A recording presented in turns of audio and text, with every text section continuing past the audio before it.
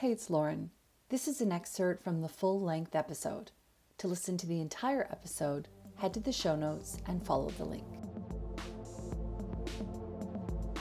This episode has been brought to you by me and my business, Lauren Grace Inspirations. I just loved all of these ideas, and it was just sort of a gentle reminder of, hey, maybe you're not making magic at the moment where you're making the fish cake, or for me, when I was making my sweet and sour chicken, like maybe it's just not happening right now.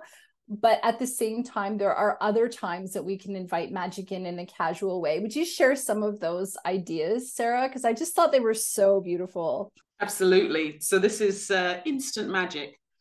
Magic making is often found or made in the details, in the little touches we can do to make any meal, whether by ourselves, for a family dinner, or for a large gathering, feel that little bit more special. Most don't require planning, special skills, or purchasing anything. These are the ideas. Turn off the main light. Light a candle. Turn on fairy lights. Whisper a few words of gratitude.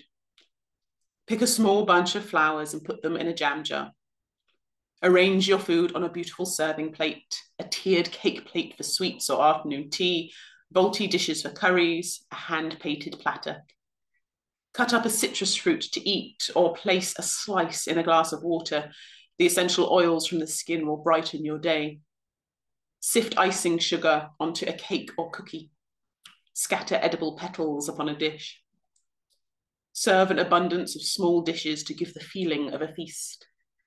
Have a bowl of fresh fruit to decorate the space and enjoy. Put herbs, edible flowers, or glitter into ice cube trays, fill with water and freeze. Sprinkle edible glitter on your desserts, or even serve with a sparkler. Open a bottle of fizz, water, soft drink, or champagne. Bubbles are magical. Add a drizzle of olive oil to a savory dish, or a scattering of fresh chopped herbs. Polished special glasses or silverware tinkling in the light.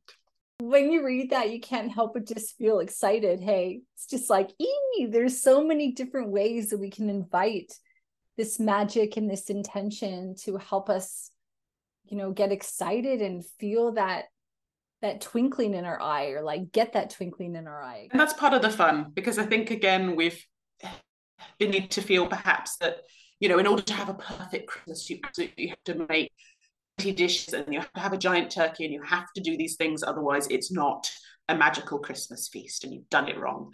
And it turns out you can light a candle and have lasagna and from the freezer, and that can be just as magical. So, we do get caught up, and we do feel this pressure that we have to do this thing. And I think from both our stories, we had this idea that we just cook this thing and everything would be okay. And it is, we've kind of tied up so many things with doing it right and making that perfect dish. And it turns out it can be totally imperfect, but we can see the magic in it and see the gratitude in it anyway.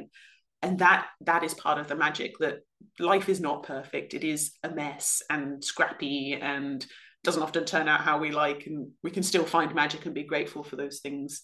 Embrace the mess. Hi, thanks so much for listening to the episode. I hope you enjoyed it. If you did, please leave us a review where you listen to your podcast and share it with your friends.